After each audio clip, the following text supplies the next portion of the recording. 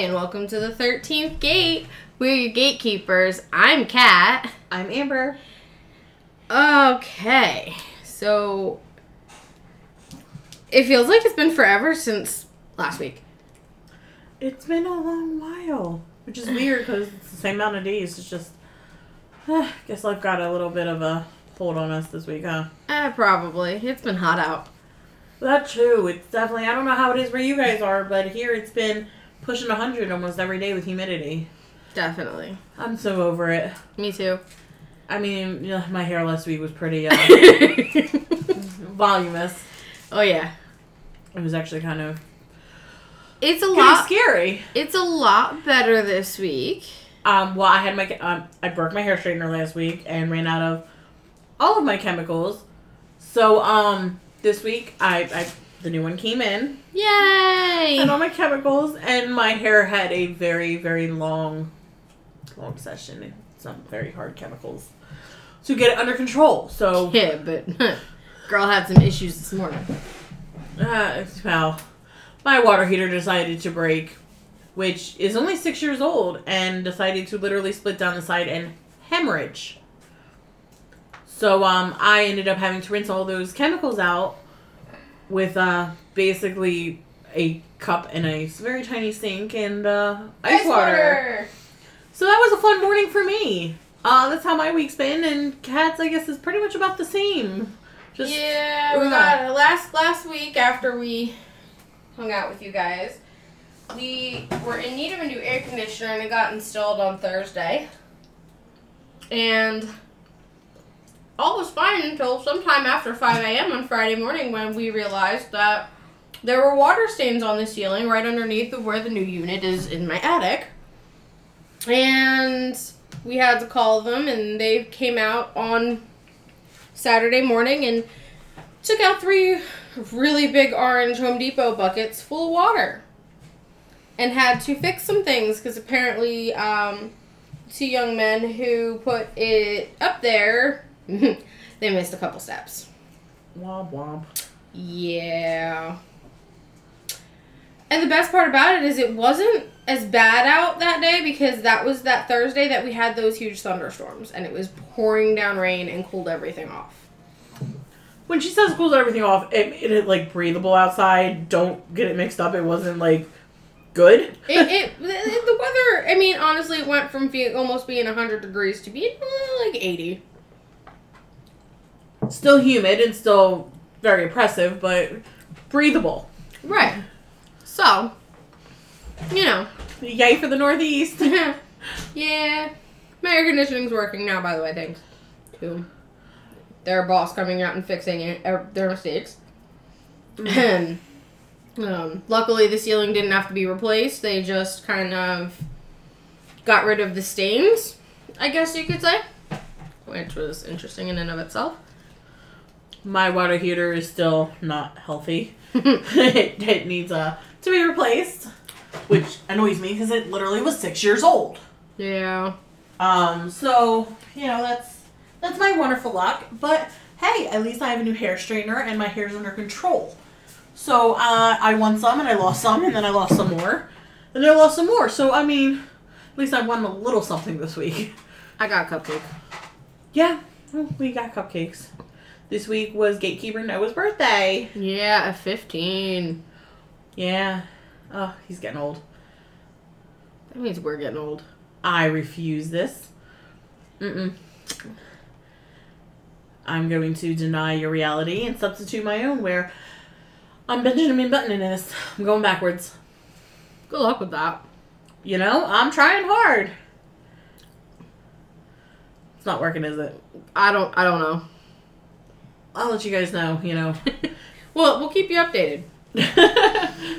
I mean, I'm willing the Benjamin Button to happen, just reverse aging.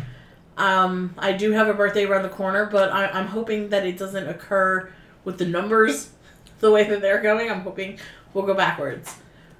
But, pretty sure the Benjamin Button thing's gonna happen only in her head. Anyway.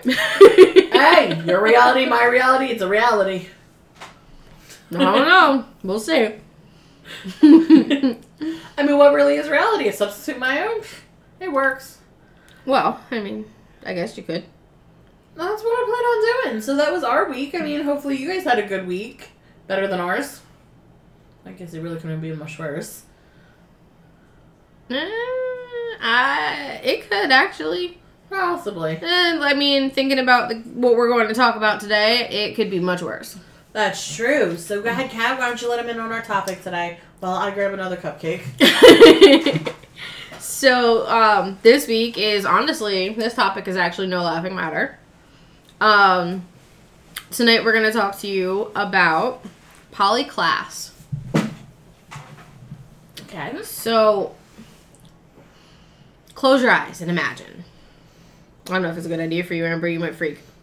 But, anyway, we'll try. So, close your eyes and imagine you are 12 years old. And you are having a sleepover with your two best friends. Okay. Your mom and younger sibling are asleep across the hall. You guys are giggling and talking and laughing and having a good old 12-year-old time. You know, probably teasing each other about boys, you know, how they have cooties or something, or like that. I don't know. And around 10:30 p.m., all is fine. You're playing like maybe I don't know for some of us. You remember that one game with the telephone and you know you had to like call the cute boy you liked or something on the telephone game or something. Dream Phone. There you go. Yeah. So imagine you're playing Dream Phone, okay? It's not Brad. I'm sorry. And he it's likes like them all. It's around 10:30, and a large, really scary looking man breaks into your house. That's not Brad. I played that game. And he's got a knife. Ooh. And he uses cords from your TV and your lamp and whatever else he can find to tie up your friends. And he puts pillowcases over their heads and tells them to count to 1,000. Everything will be fine. He's going to take you to show him where all the valuables are. And then he's going to leave quietly. Just count to 1,000. And then he takes you and he leaves the room. He doesn't just leave the room. He picks you up and he carries you and he takes you out the front door. And he kidnaps you. This is what happened to 12-year-old polyclass. Wow. After her friends counted to 1,000, he only tied their hands, so they were able to get up, and they went and woke up her mom, and they searched the house for her. They couldn't find her. They called 911. About 30 minutes after the kidnapping, there was an APB that was put out, an all points bulletin was put out with the suspect's info. You know, it was... The problem is I guess there was like a thing in California. This happened in Paloma, California. I think it's hold on.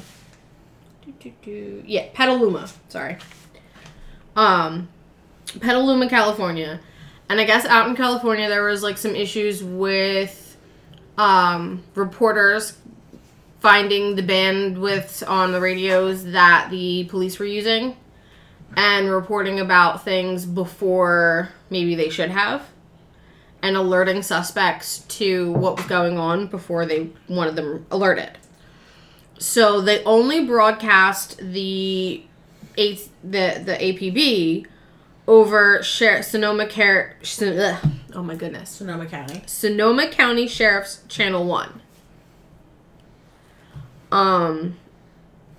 So later that night, in a rural area of Santa Rosa, about 20 miles north of Petaluma, a babysitter who was on her way home noticed a suspicious vehicle stuck in a ditch on her employer's private driveway.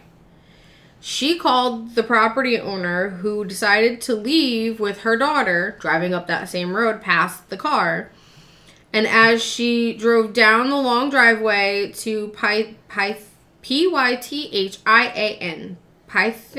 I don't know, road, the owner passed the person, this man. His name happened to be Richard Allen Davis. Now, she called 911 as soon as she got to a service station close by, and 2 deputies were dispatched out to the call. These 2 deputies had no idea about the kidnapping or the suspect's description, due to Sonoma Valley units being on Channel 3 instead of being, their deputies being, like, the sheriffs being on Channel 3 instead of being on, Channel 1. So they ran Davis's driver's license and plate number, but when they did it, something got messed up or something. I don't know if it was in the system or if it was, the car, I believe, as far as I know, the car wasn't registered to him. And I'm not sure what was going on with his driver's license, but it came back with no wants or warrants. And the deputies tried to convince the property owner to perform a citizen's arrest, because in the state of California, a civilian can make an arrest, and he was trespassing. So they wanted her to make an arrest for trespassing, and it's a misdemeanor. The property owner, all would have had to do was drive to the car with the deputies, look at the dude and say, "I arrest you." Then the deputies would have taken Davis into custody, and the property owner refused to do this. Wait, you could just walk up in California and be like, "I arrest you" to people? As long as they're committing a crime, on your property, yes. Technically speaking. I would be abusing that. I know me. That's why you live in Pennsylvania. Not over there in California. Your hair would not like the weather out there. I'm sorry, it wouldn't. It just wouldn't. It doesn't like the weather here.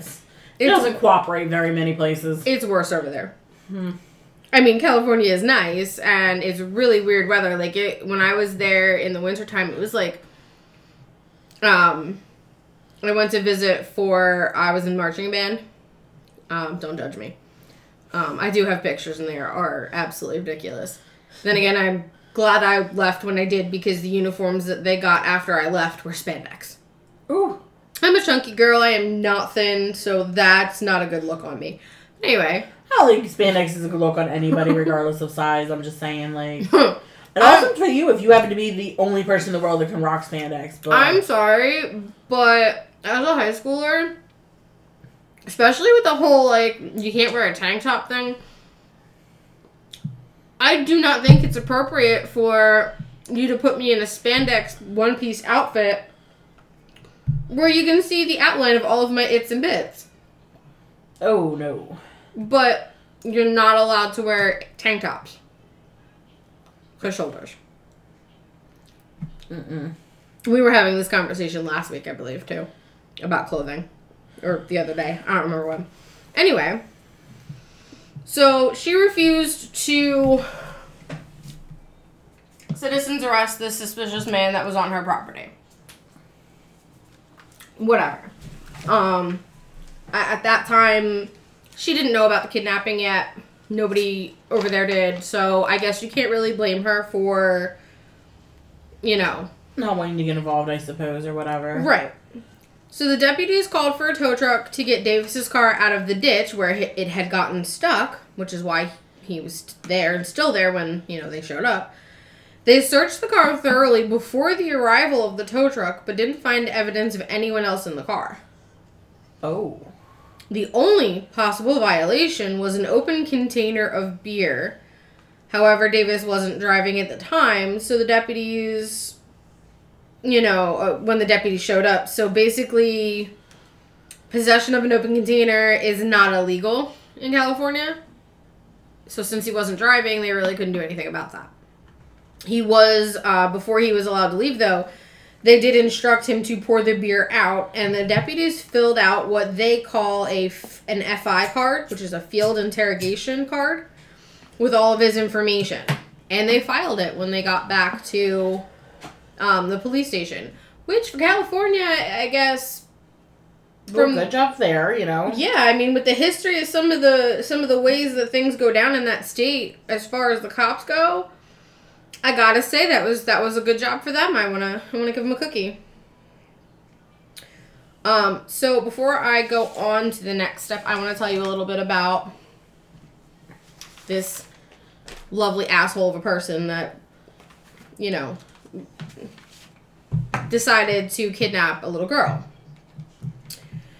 So Richard Allen Davis had previous convictions for burglary, assault, and kidnapping. He had been sentenced to 16 years in prison, but managed to get out on parole in a fraction of that time.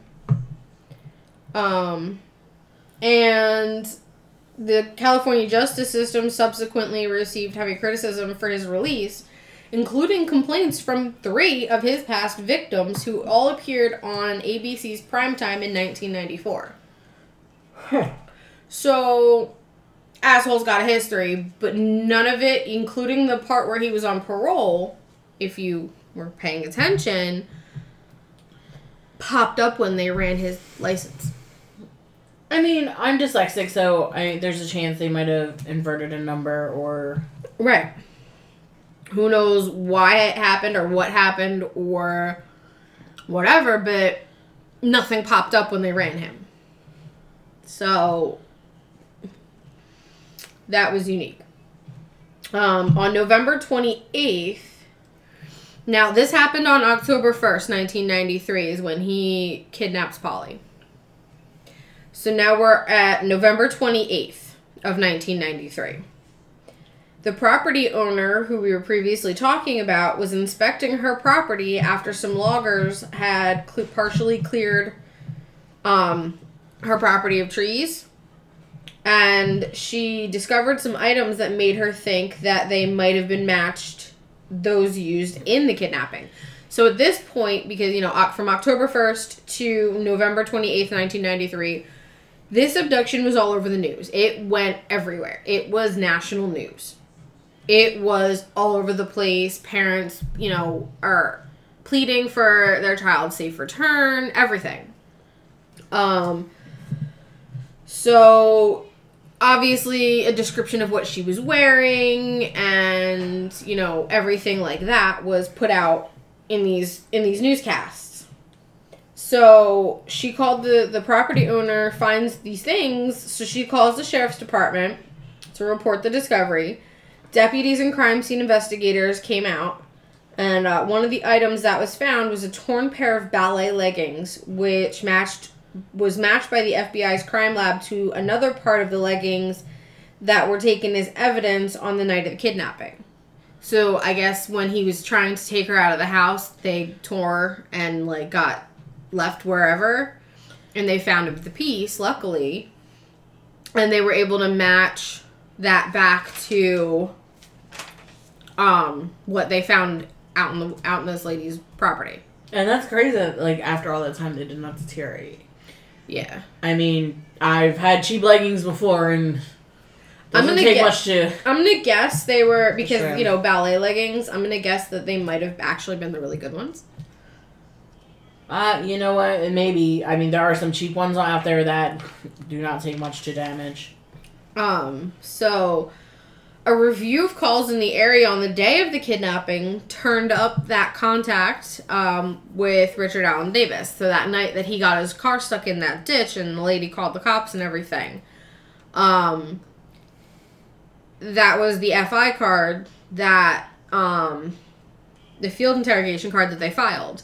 They were, and this is why I would love to give them several cookies, because they filled that card out and filed it. So they were able to look up on that night that he was out there in that area and had interaction with the police. And that's really fucking odd, you know? Like, what are you doing out here randomly? You're stuck. Okay, fine. You're on a private driveway, though, but what's up? Well, it makes you wonder how he knew that driveway, though. I mean, I've lived in areas that were rather rural before, and private driveways tend to be, right, you know, odd places for random people to just go. Absolutely. So because they were able to get his identity, they were able to look him up better in the system and find that he actually had a record and all that, which means that his fingerprints and everything were on file. So they were able to take his fingerprints and his palm print and match it to a partial palm print that was left at the scene of the kidnapping. Huh. And before this, the authorities hadn't been able to match the partial print at the crime scene earlier because of the poor quality of the print. So it was like a partial print. It wasn't perfect. So he literally just kept getting lucky across the board and... Until, like, you know... Literally his luck ran out. Pretty much, I'm going to say. So, Sonoma County authorities and the FBI launched a search of this woman's property where this stuff had been found during a heavy rain. They did it during a heavy rainstorm. They're like, we've waited long enough. It's like now the end of November. We need to get this done. That's when, so they started a search. The first 2 days of the search were really low key. They made them as low key as possible because, Davis was under surveillance at an Indian ranchera near Ukiah, California. And they were basically trying to make sure they had enough evidence or all the evidence, and that while they were searching for it, he didn't notice and take off. Which is understandable, fully. So when nothing was found during the initial search, after like what the lady had already found, and they had him under surveillance, so then that provided nothing, the decision was made to arrest him for the kidnapping of Polly Klaas. So then there was a massive 500-person, I think it was 24 different like field offices, like FBI and police over California. So like 500 people search continued until December 4th. And they still didn't find any other evidence. Or no, the search produced other evidence. I guess clothes or like maybe some hair. I'm not sure. It didn't say what they found, but still no body.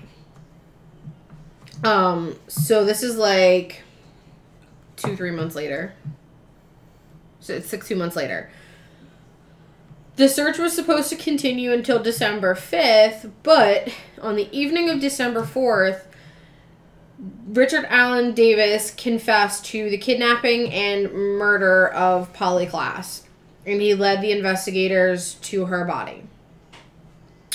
He had buried her in a shallow grave just off Highway 101, about a mile south of the city limits of Cloverdale, California. And the gravesite's about 30 miles by road from the search site. So, like, he, I guess left her leggings and whatever else was around that area. He left them there when he went back for her body. And then moved her body. So, although he admitted to strangling her, so basically this poor little girl was kidnapped out of her house, during, like, what should have been a really fun night for her. And he took her and he strangled her to death on the side of a road in the woods in the dark. That poor baby. He refused to give investigators a timeline of the events of that night.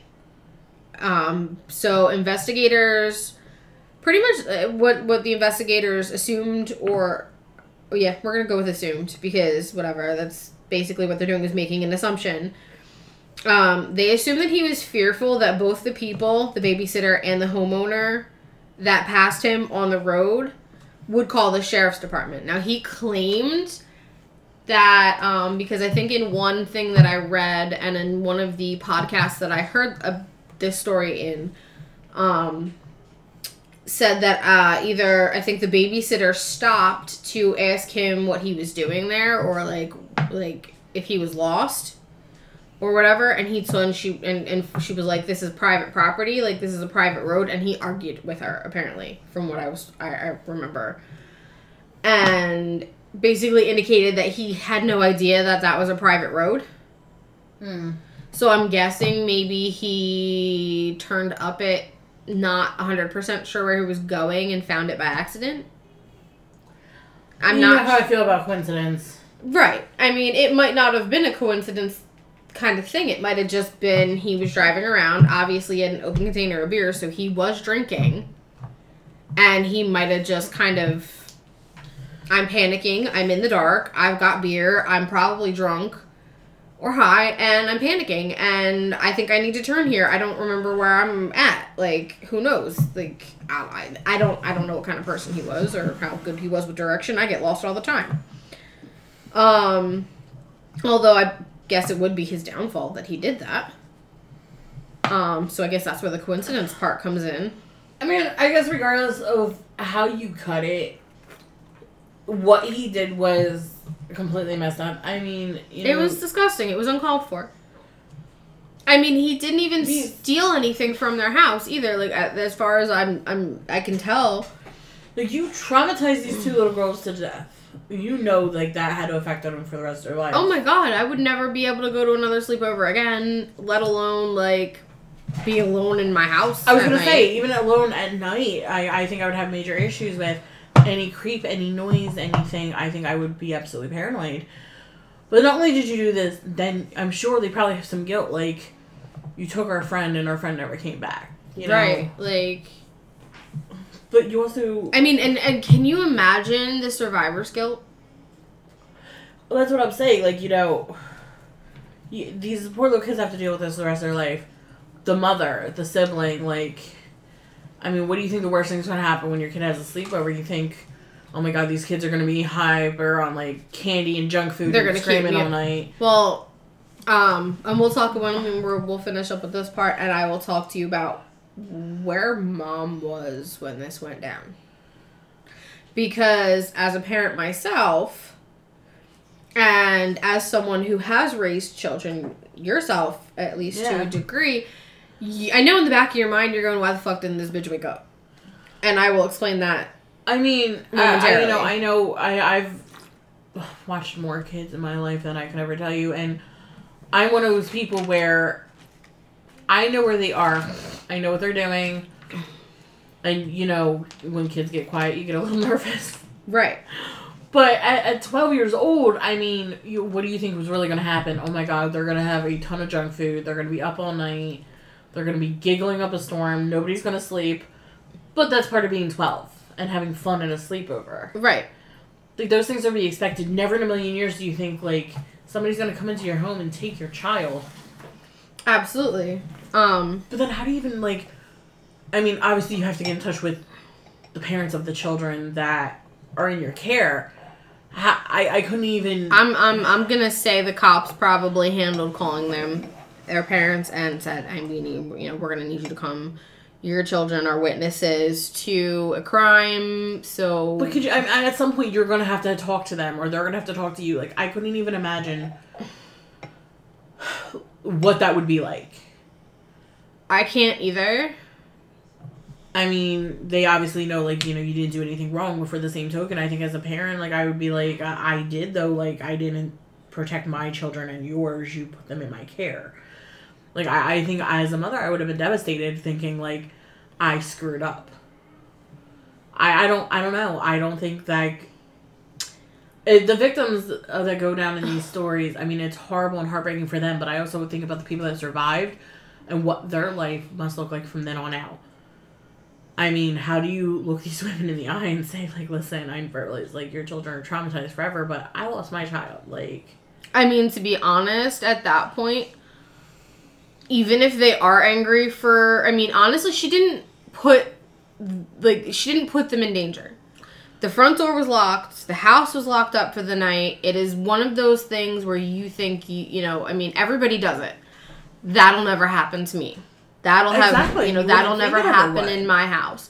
So, I mean, in any case, and we've heard of a case that we're going to talk about on another podcast that we know the mother is going through this exact thing. Like, she's guilting herself, and it's not her fault. I mean, it's not the exact thing. Like, her child is safe. Yes, her child is safe, but with the events that took place for this family, she feels guilty, and she feels like she didn't protect her child, and there's literally nothing she could have done differently. Right. I mean, how do you is protect a stellar person, but she has such immense guilt in her heart that she should have or could have, or maybe if she'd have done something different. Intuition wise, I think she feels like maybe she should have realized. And I mean, yeah, all parents have intuition, but you know what? You're human. Absolutely. Mistakes happen. You look away for a second. Something goes down. Like, I get it. I full-heartedly get it. But unfortunately, we live in such a society where, like, so many people judge for such little things. Like, something big like this happening. I can't imagine what some people must have thought. And there are cases where there are things that involve children, and the parents absolutely do need to be judged. Oh, absolutely. And there are cases. There's a couple of them there's one that actually inspired me to want to talk about this case, even though I already planned on it at some point, but it inspired me because it was I listened to the Today in True Crime by Parcast, and it tells you like a true crime event that happened each day. And there was a mother whose daughter was kidnapped and murdered. And when talking to the police about it, because she was kidnapped right out of her own house, like just like this case. But when talking to the police about it, this woman turned around and told the police, "Oh, I leave my door unlocked because my mom has free reign to come over whenever she wants to, and I want her to be able to feel welcome, so I never lock my door." And my 4-year-old, because this was a 4-year-old child, sometimes my 4-year-old just walks out the front door and goes and plays outside wherever she wants to. I'm sorry, I've got a major issue with that.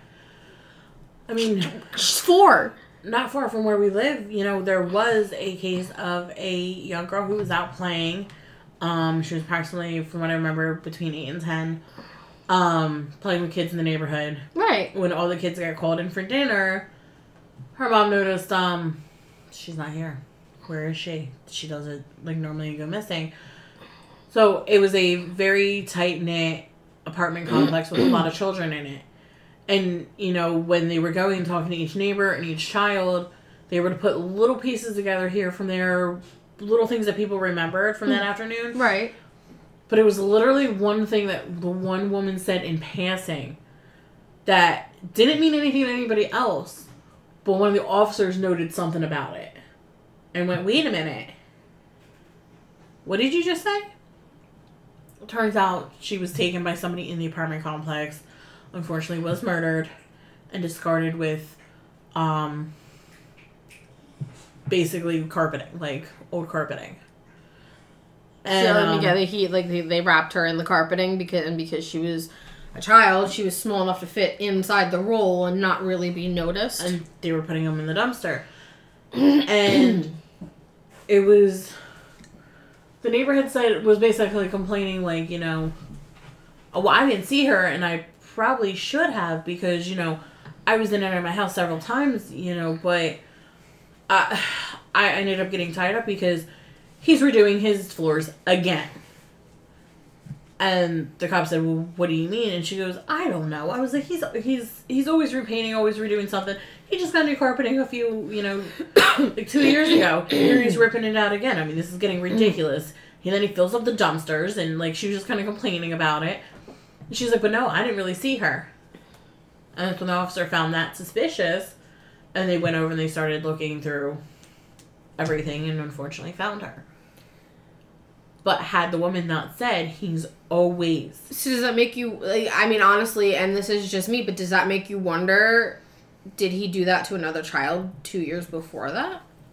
I mean, that's where my mind goes. She's saying he's always doing stuff. He's very considerate. I don't understand why he needed new flooring. He just got new flooring. Wow. And to the officer that was saying, well, who replaces their carpet, like, back to back like that? Like, carpeting's not cheap. No, it's not. And trust me, I'm finding that out with the crap we're going through with the insurance and having to replace ours from my pipes needing to be fixed. But, you know, had she not mentioned what she thought was just minor detail, because she just said basically, I was outside longer than I should have been. If she was around, I would have seen her. But unfortunately, I got tied up behind him, having to deal with him putting this endless amount of carpeting in the dumpster. He fills it up all the time. I don't understand why he's replacing. He just got new carpeting like 2 years ago. This is ridiculous. Then we can't put our stuff in the dumpster. She's like, so I was out there arguing with him and waiting forever to get, to where I needed to be. But what seemed like a minute detail and just something unrelated to the officer. How do you think she felt when she found out that while she stood there arguing with him, that little girl's body was wrapped up in the carpet that he had just literally thrown away? I can't imagine. I would be horrified. I can't even imagine. But to know that your daughter was getting thrown in a dumpster and making dinner for her. Right. Just, like, apartment down. Like, part of why this case kind of, like, got to me a little bit is because I have a 12-year-old. I mean, she's 12 and, like, 3/4. In a few months, she'll be 13, but... Yeah, but you have a 12-year-old that's a 30-year-old. Like, I do. I really do. And she's taller than me, so, I mean, honestly, sometimes, if you really look at us... I don't know if you think she's the 12-year-old or if I'm the 12-year-old. Well, you do look very young, so I'll give you that. I get that a lot. But, I mean, she doesn't have the mentality of a normal 12-year-old. I know she doesn't. She's, like, really like a 30-year-old in a 12-year-old's body, which is hilarious to me. Yeah, no, I mean, and her fight or flight response, let me tell you what, okay? So, and of course, Noah's over here cracking up. Yup. Because he's listening. So, what happened was... Oh, Lord. The one night, I come out of my room. Now, we like to kind of scare each other every once in a while. It keeps us healthy. It keeps us young. So, I came out of my room. I was getting ready for bed, and I had to go to the bathroom, so I was in the bathroom. And... Noah decided that he wanted to scare me, so he went and he stood in the den. And, like, just, like, pretty much right there where it was dark. So, like, when I came through the living room and went into the den to go to my room... Let me out! I'm stuck in your pocket. Sorry. Notification. Forgot that was on. Yeah, that's how often I get notifications, by the way, guys. It's been 38 minutes and nothing. So, anyway. So, Noah's waiting to scare me.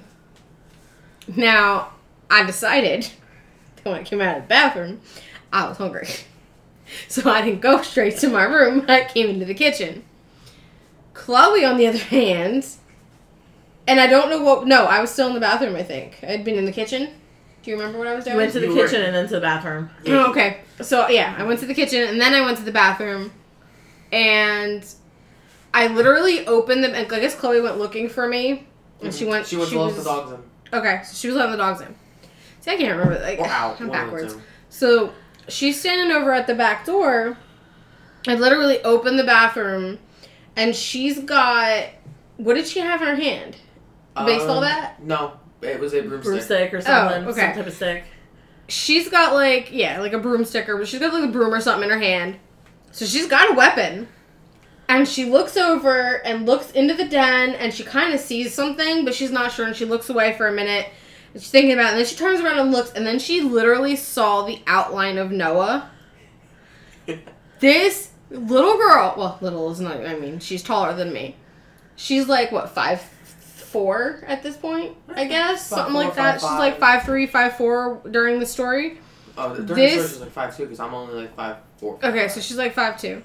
She literally takes off from the back door with this thing in her hand, eyes closed, going, pa, pa, pa, pa, pa, pa, pa. And at the time, she had a baby gate in her door to keep the dogs out of her room, because they would eat stuff. Bella would eat your stuffed animals sometimes. So she literally did a running, she drops this, whatever was in her hand, and does a flying, like, you know, like those runners who jump over the hurdles. Yeah, hurdles. She hurdle jumps the baby gate, eyes closed the whole time. And you have to remember, she's going like Usain Bolt speed ×2 while doing this. Oh, yes. Dives onto her bed, pulls her blankets over her head. Shirt because I had clothes on. Yeah, she pulled something over her head, okay? I'm in the bathroom, and I'm going, She's what is also going... screeching at the top Oh, yeah. of her lungs. I'm like, what just happened? She was going, pop, pop, pop, and I think at some point she yelled, person. So I come around, as Noah's coming out of the den, hysterical. And I find out what happens, and I'm hysterical, and I don't know, did I call you and tell you about it? Yes. I think I called you at work. And I'm like, I can't. You weren't even, like, breathing. Like, You her... were just, like, laughing. It took a good, like, solid few minutes before you're like, Chloe jumped. And she got scared. And I was like, she jumped over what? Like, what do you mean she jumped? What? She jumped from where? And you're like, from the floor into the air. I was like, for what? No, over, and then onto her bed. I'm like, all right, back up. Back the story up. And you're like, no, it did it. And I was like, well, you said Chloe jumped. Like, back it up further. So that's when you told me the whole story, and I was like, oh, this poor child. So if anything ever happens to my child, she out. Hey, that's not fair. But, She's like the speed really? of light, though. I'll tell you, though, you want to see this child move? Put a cricket on the ground. I'm telling you, she can levitate like nobody's business. Like, if it seriously even looks like a bug, she's gone. She's out. Oh, no, she's You're been on your own. She's been doing so much. She's been doing better. She's actually putting cups over top of them now. I'm proud of I you. put a cup over top and I wait for somebody else. Not when it's a centipede, though. She will run from centipedes. I know. That's too many legs I get to. It's my favorite, and it's one of my favorite creatures, honestly. Oh, but you... Okay. All right. Enough story time, because I still have to finish everything. We ain't finished. But, no, getting back on topic, though, like, you know, everybody's got to fight or flight, you know? And, They do. I mean, your daughter, like I said, she's more like a 30-year-old in a 12-year-old's body. I love her to pieces over here.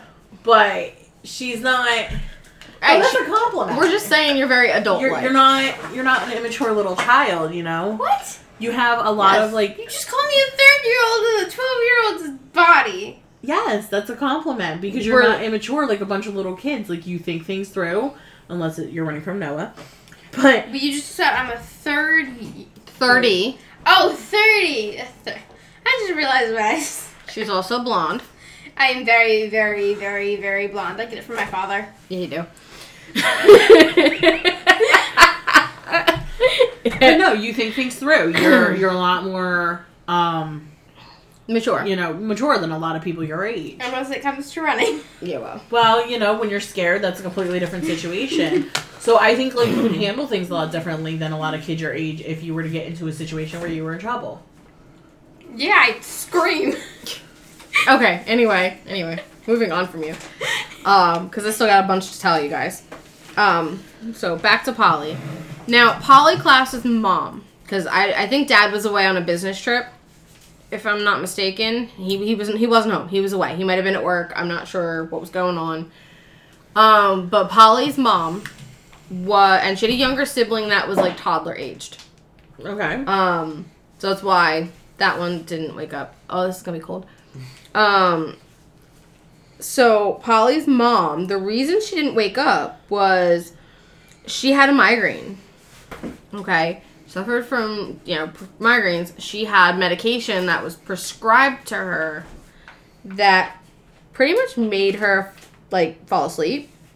I understand that. So she had taken a pill before she went to bed because, migraine. Kids, sleep it off. Figured, the 12-year-olds would be fine. They didn't have school or anything the next day. It was what it was. Unfortunately, I bet you she never takes another one of those pills again. I mean, I get it as somebody that suffers from migraines when they hit and they hit bad. You're out of it. Oh, yeah. Without a medication, you're not capable of doing much. I can lift my head off a pillow sometimes. I think even breathing's a problem at that point. It really, if you've never had one, you are honestly taken out of commission. There's not really much you can do. Everything in your body hurts. You're very light and sound sensitive. It's almost like having like those symptoms that you get with the flu where you just can't function. Right. It's that kind of headache where light, sound, everything irritates you. You're nauseous. You're just throbbing.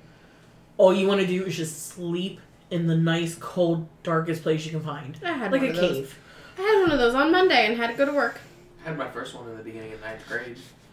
They're horrible. They're absolutely horrible. I mean, I get them all the time. Yeah. So, I mean, that's just because I want everybody to be aware, like, why, because, I mean, I know that was one of the questions throughout the story that I was asking, like, where the fuck was her mom? Because I know, like, I hear weird noises in my house, and I wake up and go investigate. You know, so it was kind of like one of those where it was like, all right, I want to know where mom was. I want to know where parents were, like, what was going on. I need to know. You know, it's not to pass judgment, it's just to have all the facts. I need to know where was everybody that was supposed to be in this house. Well, I mean, because you never know who's really involved with things. I mean, right. I mean, there's a lot of times where kidnappings are family involved. Absolutely. So, you know, it's a thing. So back to this axe hat.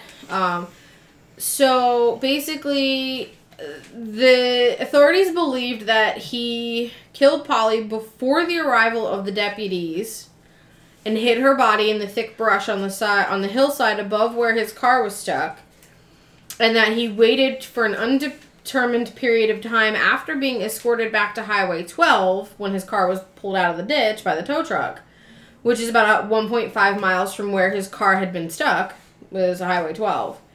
And then he drove back sometime after all of that to retrieve her body. When the cops had arrived, some of the things that they noted in this field report thing, the card, was that he was reportedly out of breath, sweating profusely despite it being a cool night, and had twigs and leaves in his hair when he was contacted, when the deputies showed up. And none of that seemed weird to them? I guess it must have, but I mean, if, you know, I mean, it might have been, like, they might have assumed it was him trying to get his car out. Maybe. I don't know. I guess I'd have to see the location to really understand it. Because he was stuck in a ditch, so, I mean, I don't know. And apparently, like, they hadn't heard about the kidnapping at that point. They had no idea that there was a kidnapping anywhere near at that point. So, they had no reason to be too suspectful of him or anybody. Mm-hmm. It's also believed that he had chosen the grave site in advance since it would not have been discovered by a casual observer. The grave site would be directly visible from Highway 101, just not the grave itself. And because of where he was staying, he had to drive past the location on his way to his parole appointments every day. So he would have noticed if there was any police activity in the area. Or, like, you know, and if there was anything going on with the police at that point. So... I mean, in some ways, that makes it even worse. Like... It really does, because it's like, if he did plan it, that seems like it has to have been planned. Right. For you to realize, I mean, think about it. Can you definitively, me asking you right now, the overpass before work. Okay. Think about it. What can you see if you look to the right and look to the left? How far can you see? What exactly do you see? Like, I guarantee you can't pinpoint it and tell me exactly what you see. Well, if we're literally on our way to work, on my right hand side is the man-made lake, which is some kind of something to do with recycling through a certain company that I'm not going to name because it'll tell people where kind of exactly we are. As far as work. No, I'm talking about the last one before work. Yeah. When you get that light, make a right. The light. Are you talking about underneath the overpass? Because I don't go underneath, I go over top. I don't come from Marsville. I come from over top. Okay, well, you take the last overpass. I go under it. Right. You go over top of it. That's what I'm saying. Before you take the ramp, you're on a little bit of the overpass. Can you tell me what's on both sides of that overpass? If I'm going up onto the overpass? Yes. On my left? I mean, you know what's there, but can you definitively tell me how much open property there is, how many trains? Like, you would really have to stand there and really think about it. On my left, no, because I have never actually been over there. I don't play over there, because that's where tires go pop. And we don't need none of that, because tires are expensive.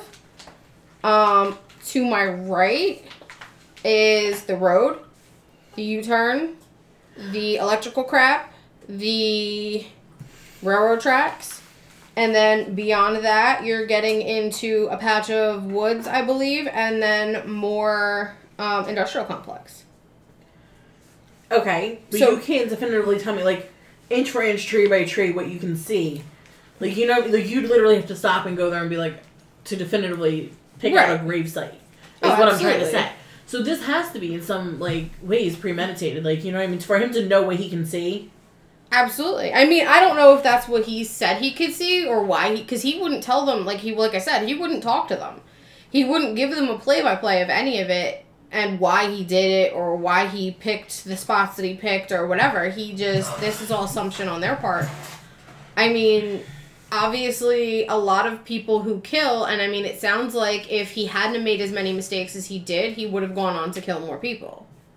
I believe he would have turned into a serial killer because he at least had, he started out with burglaries and stuff like that. Let's see. So burglary and assault. So he kind of moved up from burglary to assault and then kidnapping. What's after kidnapping? I mean, unfortunately, murder. Right. I feel like if he hadn't bumbled it as bad as he did, which unfortunately, this poor little girl had to be a victim, but, luckily he bumbled it so that he was caught and put away. But, honestly, I feel like if he hadn't have, he would have become a serial killer. I mean, I guess one of the most tragic parts is, when they searched the car, she wasn't there. So at that point, it was already too late. Absolutely. So it's not like, they could have...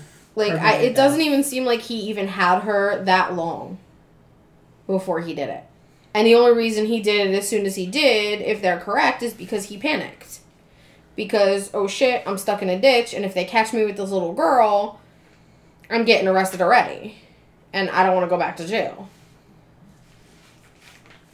I mean, it just seems to me like... Right. He had to have done it quickly. Like, I mean, even if that's not why he panicked or whatever. And if she was not with him at that point, it was already, unfortunately, too late. And as far as the location of her grave goes, like, with him being able to see it, well, one of the things that serial killers usually do is go back to the scene of the crime or, have mementos and revisit.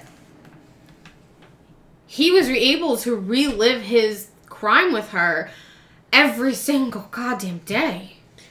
I mean, to me, that's one of the most terrifying facts about serial killers because you're being re-victimized and not even realizing it. Like, you know what I mean? Like, they're continuously victimizing you and you're no longer even there.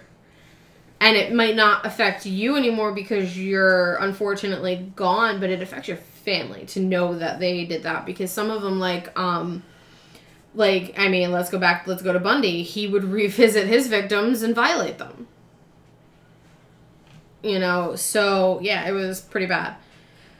So, this asshole, because it doesn't get better, during his trial, he became a very public figure. Basically, the representative of, evil of the evils of crime. All over the news. His face was featured in advertisements for at least 3 Republican candidates in California during the congressional race who sought to portray their opponents, which I guess is the Democrats and or anyone else running, as soft on crime. When he was convicted of murder in May or June of 1996, he extended both of his middle fingers to a courtroom camera. I guess at that point, what else are they going to get you on? You're right. So about 4 months later at his sentencing, he was sentenced to death. And pretty much when the judge read the sentence, he jumped up in the courtroom and accused Polly's father, Mark Klass, of molesting her.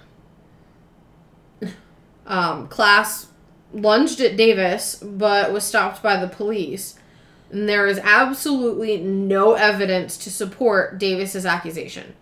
Honestly, they found her body 4 months later, so the decomp, I'm not sure if they would have been able to tell if this asshole had molested her or had raped her or anything like that. But honestly, like, you're trying to stir up more trouble by accusing her father of molesting her, like, really?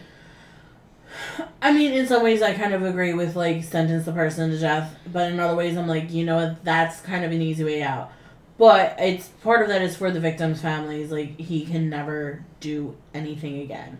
There's no escape, there's no parole, no nothing, like, that, it's over. But again, like I said, you know, at the same token, yeah, he gets to get out. So after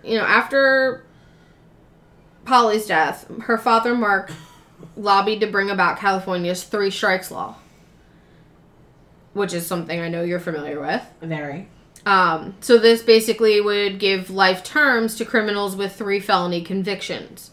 However, it was not drafted very well because it mandated that even those convicted on nonviolent felonies could be sent to prison for life.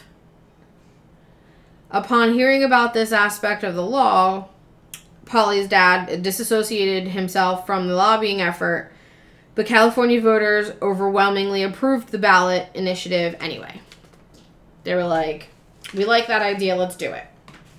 So it kind of took off on its own. Unfortunately, in many cases, since individuals charged with crimes such as bigamy or even stealing a slice of pizza have faced life in prison under this law. The Klass family have become very outspoken advocates in favor of revising the law so that it kind of evens out, you know, and isn't so broad. But lawmakers are wary of being dubbed soft on crime and have shied away from dealing with the issue. Okay, but 3 felony convictions, fine. 3 misdemeanor convictions, way different. Well, it's supposed to be 3, you know, like, if they have, like, I guess if they have 2 felonies and then get hit with a misdemeanor, I don't know. I don't know how it works exactly. But that's what I'm saying. 3 felonies is way different than a felony and a misdemeanor or whatever, like. Right. So, Mark Klass has also become a very outspoken advocate of the death penalty. And he said of Polly's murder, the last thing Polly, and this is I quote, I'm quoting here, the last thing Polly saw before she died was Richard Allen Davis's eyes. The last thing that Richard Allen Davis will see is my eyes, I hope. Richard Allen Davis remains on death row at California's San Quentin prison. Now, I know at one point, and I don't know when it was revised back, but I know it was a huge thing because I believe Manson was supposed to, he was in California and I believe he was supposed to get the death penalty, if I'm not mistaken. And at some point, people in California threw a temper tantrum and said that the death penalty was cruel and unusual and we don't like it. So they pretty much got rid of it. I do know that some point after that they brought it back, but they're still really not all that keen on, you know. I mean, there are some states that are very, very quick to flip the switch. Texas is very much known for adios. And I mean, I kind of agree with it. I mean, if you are no longer going to be an active contributing member of society, why should we pay for it? I mean, I get the appeals process. I understand, you know, false, because there's another case that kind of, this also, you know, like that comes to mind when I talk about that, but it's a very short one. And we don't really have time to do that tonight, but, you know, I get being falsely accused, evidence being botched and stuff like that. So So I get the appeals process, but I'm not talking about the appeals process. For me, it honestly comes down to you admitted it, you did it, it's definitively you. Why are we waiting? because they're appealing it. Even if they're not, what I'm saying, you did not appeal. You were legit like, right. If they caught me, I did it. If they do all that, then absolutely, but they have to wait until the statute of limitations for their appeals or whatever it is and bullshit. I don't understand why they do it that way, but I guess they do to give them a chance to come to terms with their realization or some shit. I don't know. For me though, you admitted to it. Everybody said that you did it. You said that you did it. Why do we gotta wait years? No. Express trade. Come on, speed it up. Right. I mean, get it over with. It is what it is at that point. You admitted it. You were convicted of it. You told exactly how you did it. All right. Adios. Ciao. Goodbye. Exactly. I mean, as a woman, I think, like, if something were to happen to me, I think in some ways it would be comforting. In other ways, it'd almost be infuriating, though. I have kind of a mixed opinion because I kind of feel like that's the sucker way out. You don't have to live with your crimes. But for the same token, I don't have to live knowing that you're still breathing. So there is a little bit of a mix there as far as my heart goes. I think it would really come down to the family should say. Does he suffer for the rest of his life knowing? I mean, I agree, but I disagree at the same time because anger and revenge are a huge thing. And I think that. And that's why it's why they don't let families like decide. It's trying to take away the eye for an eye mentality and all that, and I mean, because extenuating circumstances. If I killed somebody, broke into my house and I killed them out of self-defense, at that point with that logic, some people are going to attempt or assume that they should be allowed to then kill me because I killed their child for breaking into my house and attacking me. You know what I mean?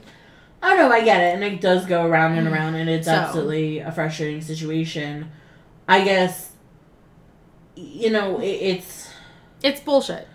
Taxpayers, honestly, I don't feel like should have to foot the bill for somebody to sit there, 3 hots a cot and cable TV all day. They should literally have them in a situation where they are on a farm. They're tending to animals. They're farming vegetables that are going out. They're working literal jobs. And no, they can't leave the walls of the prison. This stuff is within the walls of the prisons. But at that point, you're making wages. You're paying taxes. So your taxes are going into paying for your own housing. I could agree with something like that. For me, as a taxpayer, I don't like the idea of me paying for you to sit around on your butt all day and watch cable TV. Well, I mean, it's not that simple, but I get where you're coming from. It seems absolutely ridiculous that... I know. That's what we do. I know.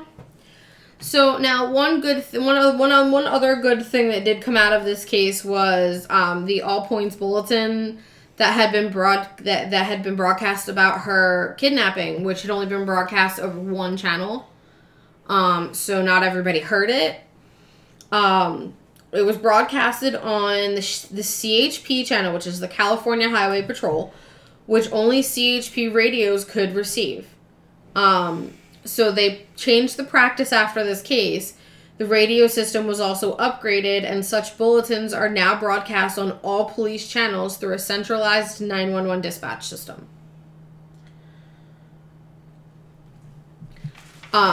So basically they made it so that everybody within a certain amount of counties, which is like probably all of them, hopefully, across the whole state, were able to get the broadcast. I mean, because, the first 24 hours in a kidnapping case are the most crucial. Absolutely. And I would even say it's less than the first 24 hours. I would say that it is like probably the first half hour at least is the most crucial because a lot can change in a half an hour and you can, to be honest, you can get pretty far in a half an hour. I've seen you get from here to your aunt's house, which depending on which way you go, I mean from here to your aunt's house is about 15 minutes. I've seen you make it there in 5. So, I mean, to be, and do it safely. So, to be honest, like, you can, 30 minutes away, you can get 30 minutes away in about 15 minutes if you're in the right driving conditions. And honestly, if they didn't see what vehicle you were in, they really can't be like, oh, I'm looking for this vehicle. And even if you were seen, like, you could have switched vehicles in between. That's true. I guess, I think it comes down to the type of kidnapping. Is if it's, a true predator versus a custodial dispute. You're going to have way different things going on, potentially. Definitely. But if you literally are going into it blind, having no idea who, what, how, when, where,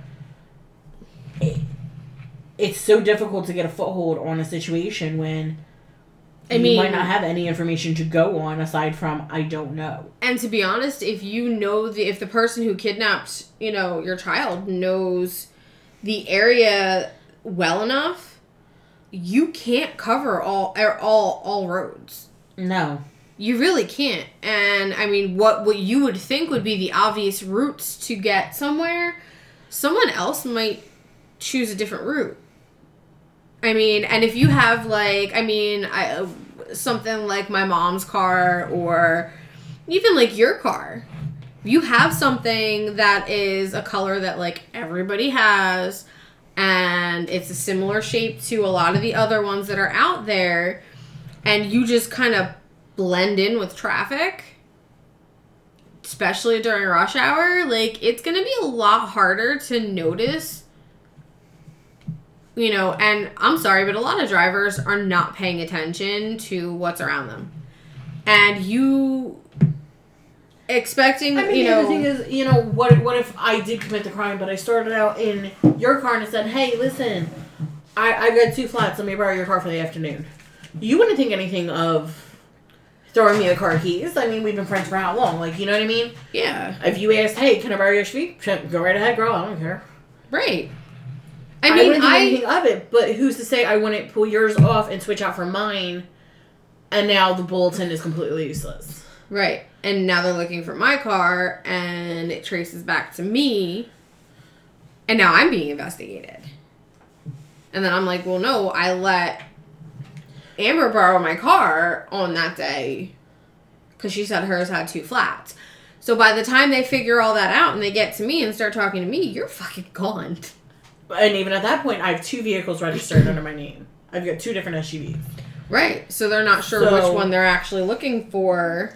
And by that point, I could change it out again for another vehicle. Right. The other thing is, you know me, I know back roads. I don't drive main roads, which is a bad habit of mine, but I get really frustrated in heavy traffic.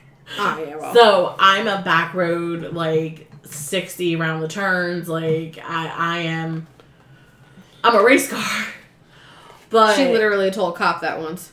Yeah, but he did not find it amusing. Officer fine. Yeah, he was too. Oof. If he hears this, you knew. You've always known. Vroom, vroom. He pulled me over and literally went, what do you think you're doing? And the only words I had is, I use race car. He's like, you failed. I was like, what?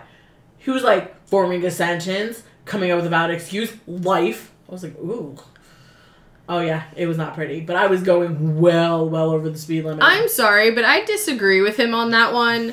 I mean, forming the sentence, maybe. But honestly, that was not a failure at life. That was the best answer ever. Honestly, it was definitely not what he expected. I mean, he came up like he was mad at me. And obviously, he knew who I was before he got up to my window because he had to ran everything. So, yeah, he knew who I was before I knew who he was, so I did not have time to think of anything else to say. Yeah, well, if he magically hears us, you're getting a phone call. Oh, I know I am. Tell him I said hi. But you know what, though? He's married now, whatever. Like, it's not surprising to his wife. She knows she married a cutie, so I don't really care. Whatever. But no, I mean, it is what it is. Like, I drive back roads. I'm more comfortable on back roads. I know my routes. But if I'm from an area, like, I'm more likely to take back roads while somebody else might take the major highways. I know at least 3 different ways to get from my house to work. Uh-huh. I know at least 3-ish different ways to get from my house to yours. Maybe more. Probably more. Probably more. Depends on where you're coming from.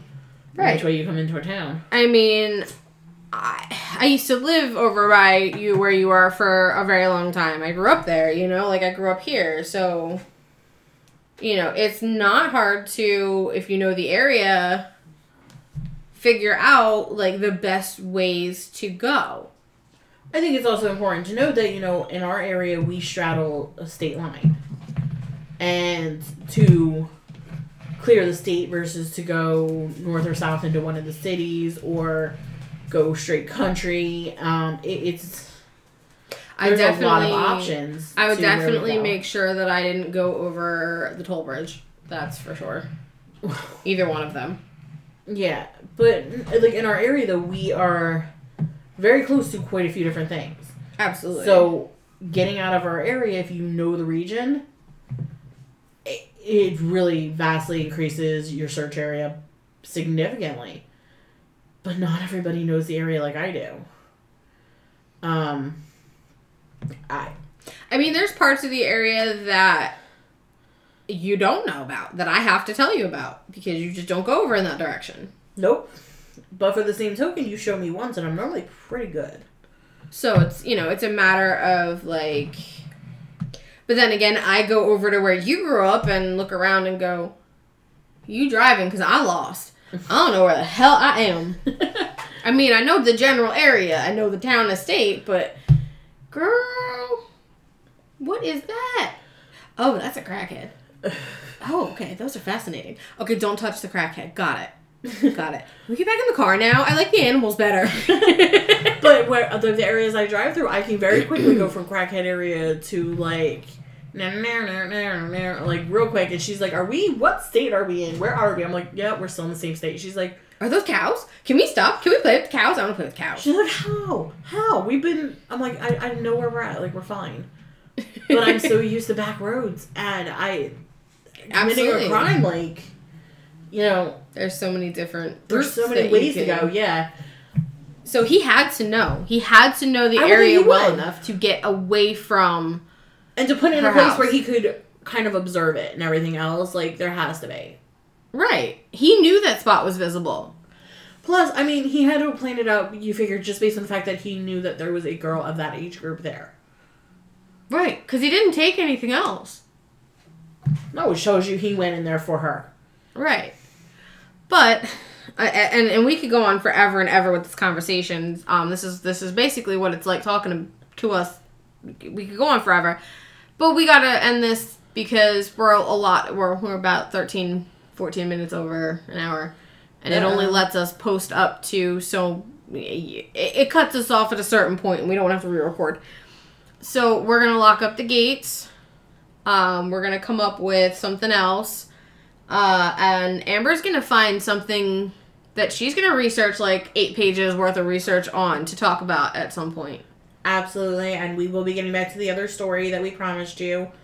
And let you know what's going on with her and her child. But that is not for tonight, so... Yeah, we need some permissions, we need to conversate a little bit more and whatnot, and approach it very delicately, very respectfully. Absolutely. I mean, it is still an evolving situation, but we are given permission to speak about it with certain... parameters. Yes. Absolutely. So, alright, you guys, we're locking up the gates tonight. Alright. Take care and stay safe. We'll see you next week. Alright, Bye.